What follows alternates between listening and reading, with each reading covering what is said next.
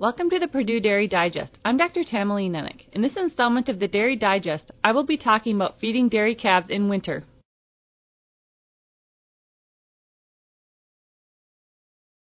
As temperatures cool heading into winter, this is a great time to think about the calf feeding program and management on the dairy. Calves less than a month of age typically have a thermal neutral zone between 55 and 78 degrees Fahrenheit. When the temperature drops below 55 degrees Fahrenheit, calves will require extra energy for maintenance.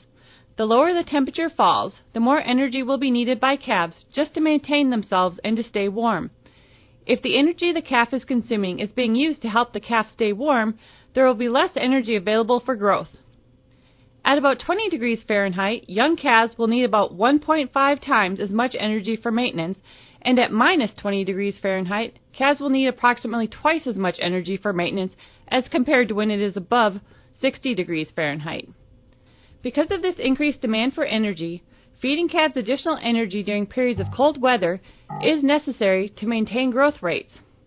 An increase in the amount of nutrients being fed to calves can be accomplished by several feeding strategies, including feeding more overall volume of milk or milk replacer, feeding extra milk replacer powder in the same amount of water, or by feeding a milk replacer with a greater fat composition.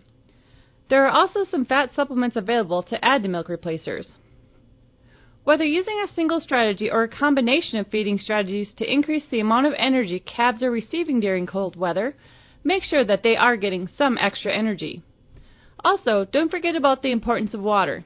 Even though it is cold, calves still need a source of fresh water each day. And finally, make sure that calves always have access to calf starter. Be sure to evaluate your milk feeding program to make sure that calves are getting enough energy to stay warm and keep growing this winter.